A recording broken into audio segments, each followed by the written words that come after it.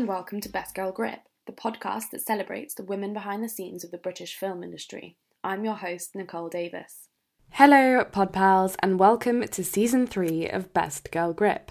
I'm very excited to be back with another round of guests who will help guide us through the many different roles in the film industry. As keen listeners will be aware, I did a lockdown edition throughout the summer that was recorded via Zoom, and I naively thought that by the time I started working on Season 3, face-to-face recordings might be possible again. And alas, we're entering a second wave, and so most of these interviews are being done remotely, which obviously brings the occasional technical difficulty, but I hope it doesn't inhibit your enjoyment of the series. It feels very special to be launching a new series with this week's guest, because it has been a long time coming and it was an interview that was delayed due to COVID, so I'm glad we got there eventually. And that guest is Anu Enriquez. Anu is a development and production assistant at Fable Pictures, whose films include Stan and Ollie and Wild Rose. Their latest production is Rocks, a vibrant and vital film about a teenage girl living in London who's trying to protect her younger brother from the authorities after her mum disappears. Anu has a credit as an associate director on that film, having worked closely with director Sarah Gavron throughout development, production and post-production. Alongside her work at Fable, Anu is also the founder and co-editor-in-chief of Skin Deep, a creative platform that is redefining culture and amplifying voices of colour through discussions of race, politics and activism through print, film and live events. Anu and I talk about who gets to be storytellers, how she formed Skin Deep to probe that question, the organic and collaborative process out of which Rocks was born, and the tools she'll be taking to all of her projects having had that experience. It was a really joyous chat, and having seen Rocks and also having followed the press campaign for it quite closely, everyone involved just radiates such pride and enthusiasm for that film. It really is infectious, and the same can be said of the film itself, and I would urge you to get out to the cinema and see it while you can. In the meantime, here's episode 64 of Best Girl Grip.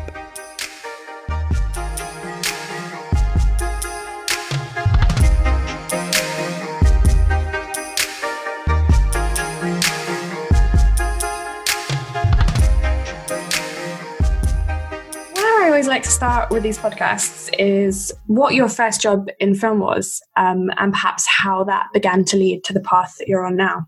So to give just a little bit of context before my first job in film, credit also to my parents in that they were both filmmakers in the 80s and 90s, and my dad is Jamaican, my mum is Indian, and they always, their whole film careers have told stories that centre Black and brown communities, mostly in London, but not just in London, in the UK and across the Caribbean and in West Africa and South Asia. So I had that as I grew up in that environment in terms of telling those kinds of stories and being around other Black and brown filmmakers. The last film that my parents made was a film called Baby Mother, which was a reggae musical set in Harlesden, which is Northwest London, Northwest London is where I grew up. And I think that was my first first experience. I was really young when they made that, but first experience of film. And it's nice that it's having a kind of resurgence now. It's on the various lists that people are putting out around Black British cinema and Black British stories. So it's quite nice to have that reflected now at the same time that Rocks is coming out, obviously in the context of Black Lives Matter and the importance of authorship and storytelling in Black communities. But yeah, so that just to give that as kind of a little bit of context. But then I was always told not to be a filmmaker because you would be poor for the rest of your life. Also that context as well. But I in 2016 I was helping out on the film set of a film called The Party, mostly in the rehearsal room because it was a very short shoot, so it was mostly in rehearsals, just doing line running and script reading and stuff. But I met the second AD who was working on that film. I carried on having conversations with him after that experience, and he introduced me to someone at that time who was working at Fable Pictures, and it was just a kind of a happenstance meeting because I had gone to visit my grandma in Southampton. My train had been delayed, so I was going to meet this friend, and then I was late, so he was like, I'll get my friend to stay on for a drink, and then we all just had a drink together. And I was talking to him about, at that time I was doing a lot of ad hoc jobs, I was working on Skin Deep mostly, but then also doing bar work and restaurant work and tutoring and anything to kind of make a little bit of cash. And I was very passionate about not wanting to ever give up on Skin Deep, which I know we're going to talk about later. And this was a way that I could work part-time. So it was a 3 to 4 day a week job at that point.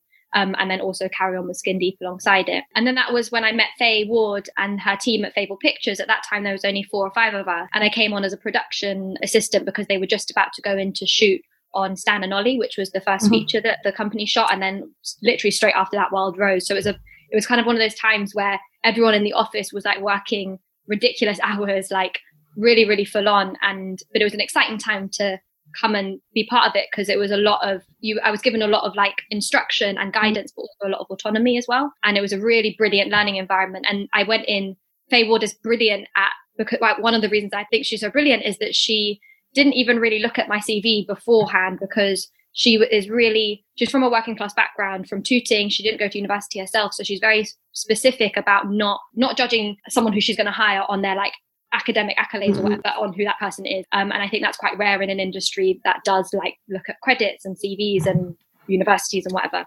Yeah, big time. That was a really refreshing interview environment to be in. Like, she asked me about like what films I liked and what I was interested in about Skin Deep and everything else. And that was, I think quite a unique interview experience for me. And so I came on as a production assistant, and then over the last almost 4 years now, 3.5, 4 years, have worked across development and production. And we're a small team, but we've grown to about 10 people now. And it's still like women-led, women-focused, and telling stories of the underdogs, and telling stories in ways that I think are really special. And that's how I came to work on Rocks. What a pivotal time to join Fable.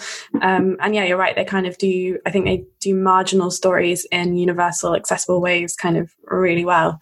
I'm wondering then if you could talk about what your role is there now, and maybe like what that encompasses and what your responsibilities are. Well, everything's kind of changed in some way, not changed, but because of COVID and because of lockdown, we haven't like been in the same place at the same time for over 6 months now. And so, it's really weird, but because of the nature of my, like the time and energy that I was putting into Rocks, I was very generously allowed to kind of go on sabbatical from Fable during the time that we were shooting and we were in pre-production and some of the edit.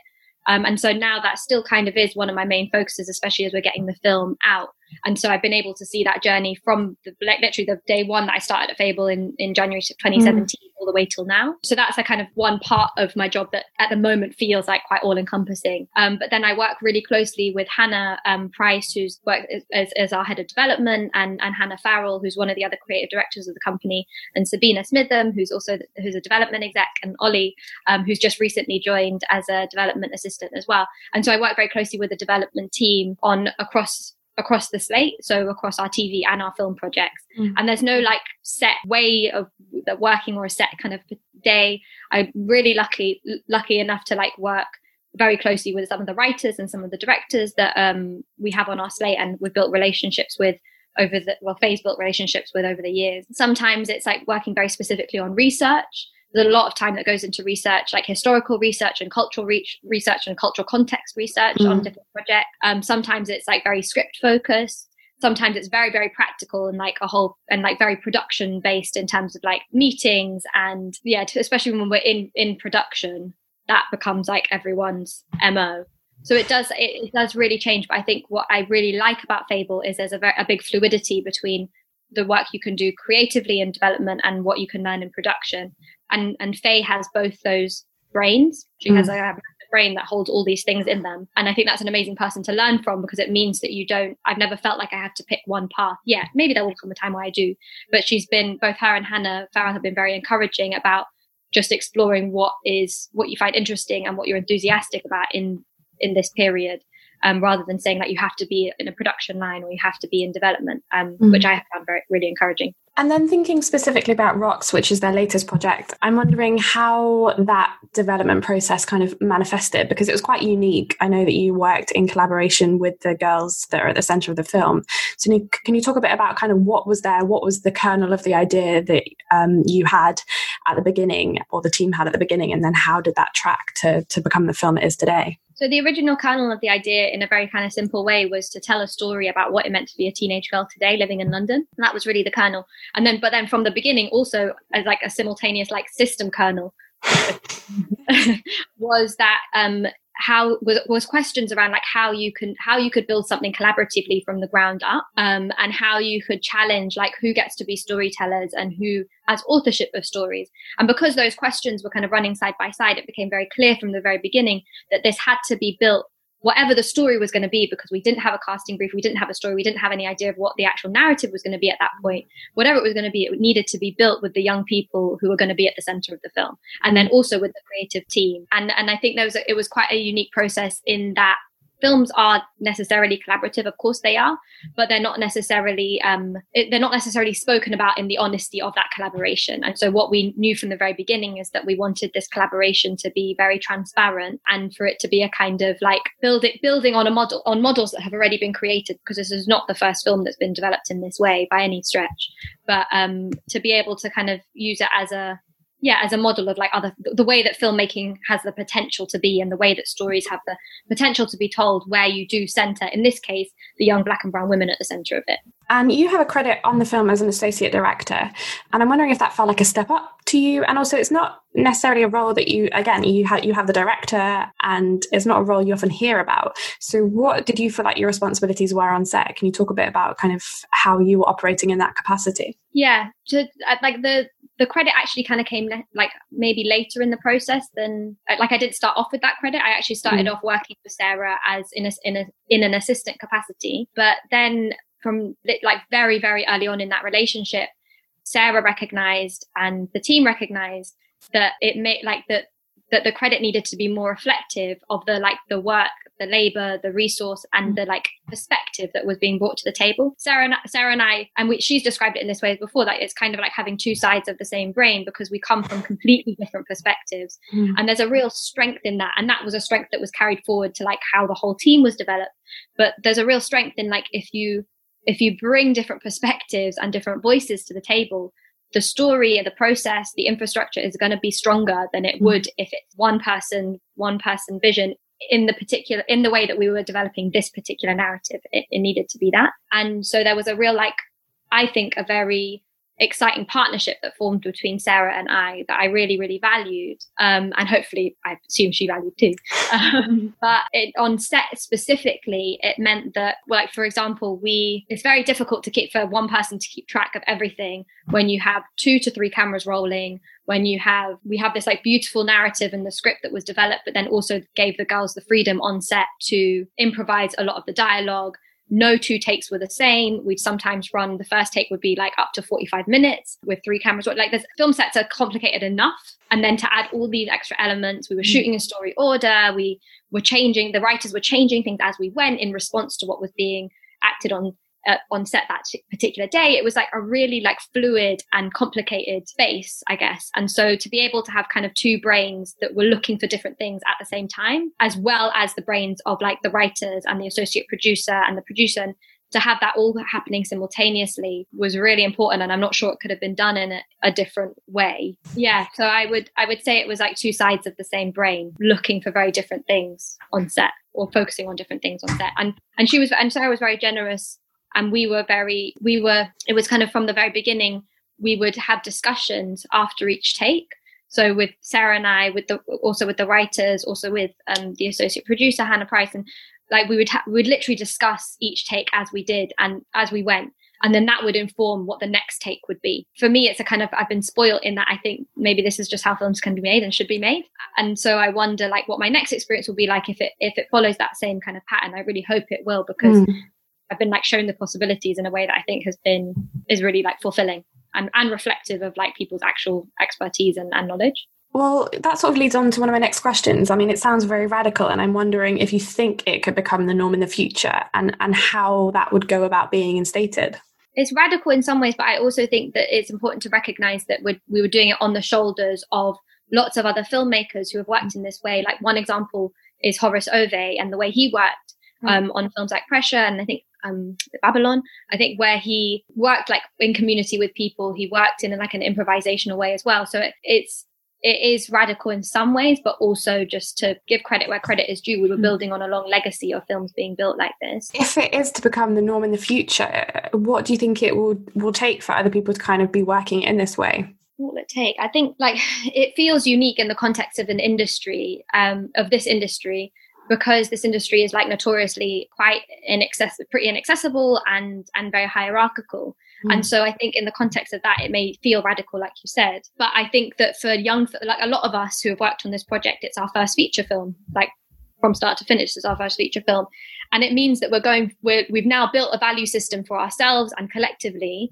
That means that when we go on to doing future projects like this, these are the non-negotiables, like having a 75% female crew, making sure that the people at the center are like the voices, like are the storytellers whose story it is. Like all of these things become your non-negotiables going forward. And so I think it is possible. And there is some an element to it of like you see it and you believe that it is possible. Like for me now, I've seen it's possible. Like there's no question. And so hopefully what ROX can do, not just in terms of sparking conversations about like the particular themes or the representation or whatever, but can also spark conversations about like filmmaking processes and the industry being honest about where its failings are. Because it's not like the resource isn't there. It's not like the talent isn't there. It's not like the jobs aren't there. They just like there needs to be a redistribution, an honest redistribution of those resources, and to challenge like why we're still having conversations about authorship and storytelling as if there's only room for one ROX. Like ROX is one narrative of hundreds and thousands that could and should be told. And so it's just a case of like making sure those stories are told rather than like questioning whether they should be. And thinking of it as like job done. Yeah. ROX hopefully will just kind of like melt into this whole, like, I don't know, a whole tapestry. Whole tapestry of, it's a good one. A whole tapestry of films that center young Black and brown women. And speaking of the young women at the centre of the story, I mean, did you feel a certain responsibility to them, it being their sort of first time on a film set? What was that relationship like for you? I mean, 100% felt a massive amount of responsibility. I think that it helped that like Teresa Akoko and Claire Wilson, so Teresa, who's the story creator, and then Claire Wilson, her co-writer, and myself all had experience working with young people, like outside of the industry. So Teresa has years of experience working with young people, particularly young people who have been part of the criminal justice system. Claire runs an organization called the Welcome Kitchen, the Welcome Cinema, and they work with refugee communities in the UK. I run an organization called Skin Deep, where we work with young creatives who are working towards racial justice and social justice. And so we all had that experience outside of the industry that we were able to bring to this like particular project. And I think that massively helped, and also helped in terms of questioning from the very beginning, like the difference between short-term support and long-term support, because the industry does not do enough, definitely does not do enough to support people from maybe their first experience in the industry and their next experience. And there's an organization that's been set up by some of us who worked on ROX, led by Jessica Straker and Lucy Pardy, who are the casting team, and Axa Hines, who has come on to support, but she also has a role at RADA as the outreach and participation manager. So she's also, and as a youth worker, and also Wada Mohammed, who worked on ROX as well, and the writers and myself. So we've set up this organization called Bridge that is exactly about that, bridging the gap between your first experience in film and your next experience in film, because that's where so many people get like dropped or fall through the gaps, because there are not infrastructures in place to make sure that support is long term. And so I think having had those experiences outside of these film spaces and TV spaces, to bring that to ROX was really important, and hopefully has been something that we've like carried through and can carry on through Bridge. Yeah, I love that, particularly with non-actors, because it's all very well sort of employing them, but then kind of sending them back into a reality that says, oh, well, we don't need you now that we've kind of used you. So that feels very special.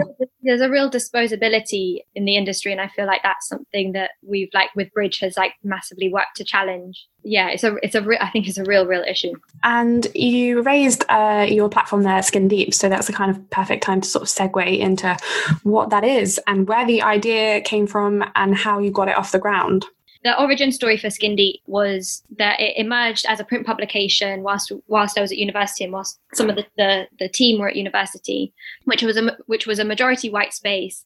And so we wanted to create something that represented the experiences and lives and like the world of like students, of Black and brown students at that time. And it was kind of part of like what we wanted to do is like build an archive of those experiences to add to an institutional memory that so often gets erased because of the nature of like the short time that you're there, like 3 or 4 years. Right. And also in a question, as a response to a question about like how you bring about institutional change in an institution that is so resistant to change. And so, it started off as a print, but and then when we graduated and moved to London, we moved to, like, a lot of us live in London or moved back to London. And obviously like the issues around like race and racial representation, they don't like just like go away just because you graduated from uni.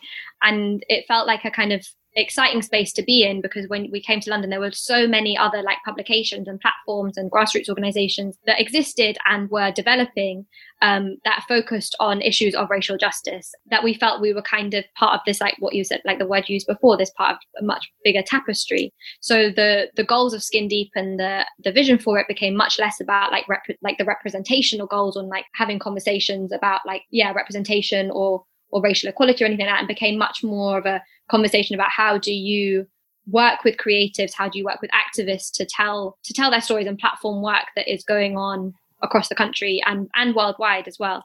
And so one of the things we do, what we developed from as a print publication we carried on with the print. So we've now done 9 issues. We also started doing live events, because we believe like any kind of like real structural change and things that are going to any real change needs to happen in some ways in person, and being able to bring people into a physical space is a really important part of that. And so we run various kind of event series and workshops, a lot of them music focused. So we run a series called Sonic Transmissions, which where we've been able to collaborate with some like incredible jazz musicians in from the South London jazz scene. Not that they would want to be called jazz musicians, actually. It's a very limiting term, I think. And is that something you might define as a side hustle? Like, how does that fit into your day to day? And how do you prioritize your time? Because it seems like you're spinning lots of plates. I think maybe at some points I have to define it as a side hustle, but like, I think definitely now, I don't think now I would ever describe it as a side hustle, because it is one of the things I enjoy most in the world. Like, I get to work with some of the most incredible storytellers. I get to edit work. I get to create events. I get to collaborate with people that I just think are some of the most, incredible artists in the world. And so I would never think of it as a side hustle. The ultimate aim is to be able to run it as like a kind of full-time organization. Whether I'm working on it full-time is another question, right. But I'm lucky enough to work with a really strong team of co-directors that all have the same ambition for it, the same vision for it. Especially in the context of Rocks, there was a lot that I was able to bring to the table because of Skin Deep. And maybe that's quite rare when people feel that they're having to like split their time and split their energy. For me, it felt like a real kind of synergy, I guess, between 2 separate or seemingly separate projects, and informed a lot of what I brought to the filmmaking process in Rocks as well. Can you give an example of that? Yeah, well, I don't know if maybe it's repeating, but I think that one example of that is this questioning of like storytellers and who gets to be a storyteller and whose stories are told. And with Skin Deep, that's a question that we've asked from like the very inception of it. And also, how do you center Black and brown voices in that storytelling? Bringing those questions to Rocks from the very beginning meant that we were all having conversations about like the value of storytellers who don't necessarily consider themselves storytellers. Hopefully they do now. Yeah. And is that about, at Skin Deep, is that about giving people opportunities that, might not have degrees in journalism or might not have ever written for a publication before? Is that what you mean about sort of elevating storytellers that might not consider themselves as such? Yeah, like some of the writers that we've worked with are very established writers, and some of them it's their first writing experience. And I think what we make sure to do is like they are valued equally alongside each other. Our writers are paid for the value of their work, not for necessarily for their experience or what they've written before, but the value of that particular thing that they're bringing to the table. Yeah, and I think that like one project that has been really inspiring to me is a project run by my friend Andre Anderson called Authors of the Estate. And he runs an organization called Freedom and Balance. And this was one of their projects. And the question that he asked is like, how do you turn your neighborhood into a publishing house? And then like kind of by proxy with that is like, how do you challenge who are the storytellers and who gets to consider themselves a storyteller in the context of your neighborhood and the context of your environment? I think that's a kind of the same kinds of questions that we're asking in Skin Deep, is like whose stories are valued in like mainstream publications and mainstream media. There's often a very kind of like singular narrative particularly around Black and brown communities, that is put out. And that's why I also loved working on Rocks, is because it was a narrative that was centered on joy.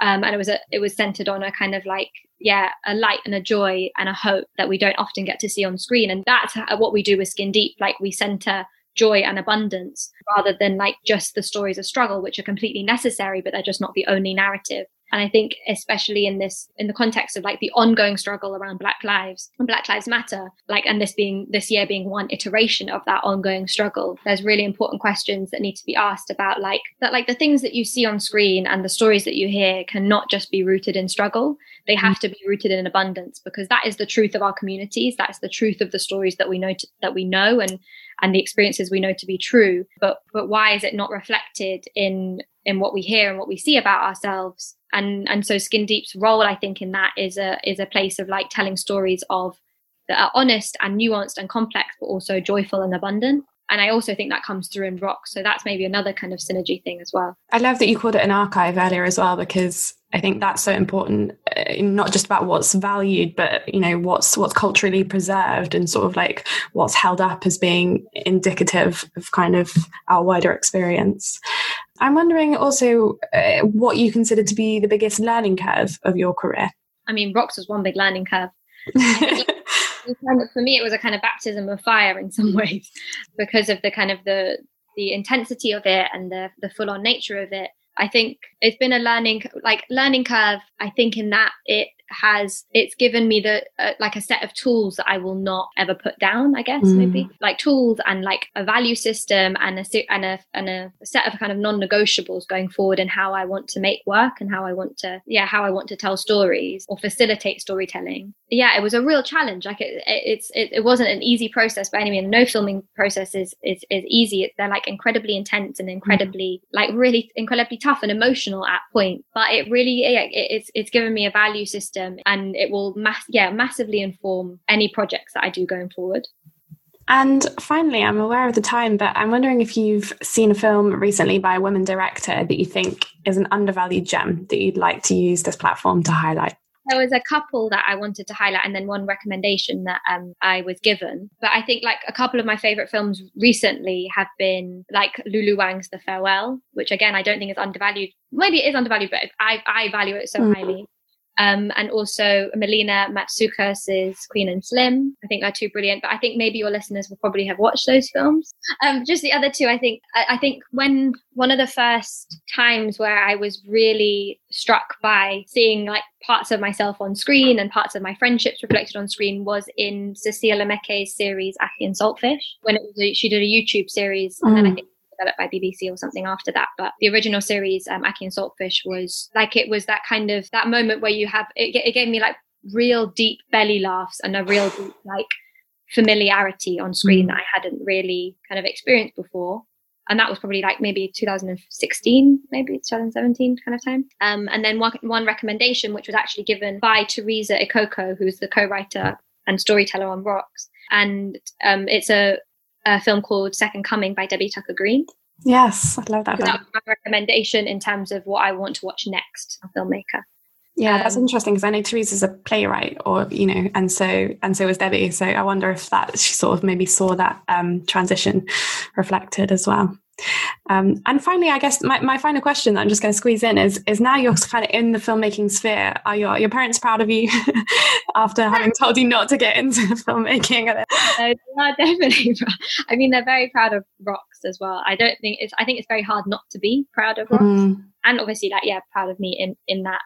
And they've been like incredible supports and incredible kind of guides, and also like very honest guides as well, because I think it can be quite dangerous when the people closest to you are not honest with you, and they've always been completely honest, which is invaluable. And I really respect and value everything they've done to support, like, to me, and also to support me in the Rocks journey. And I hope they're not telling me to like duck out now.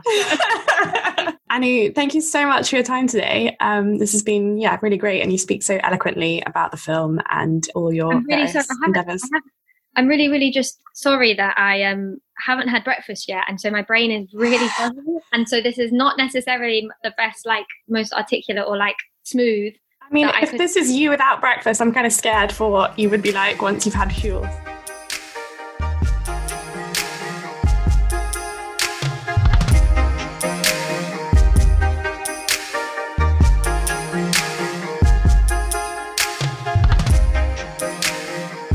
you for downloading this episode of Best Girl Grip. You can find all my previous episodes on iTunes, Spotify and Acast.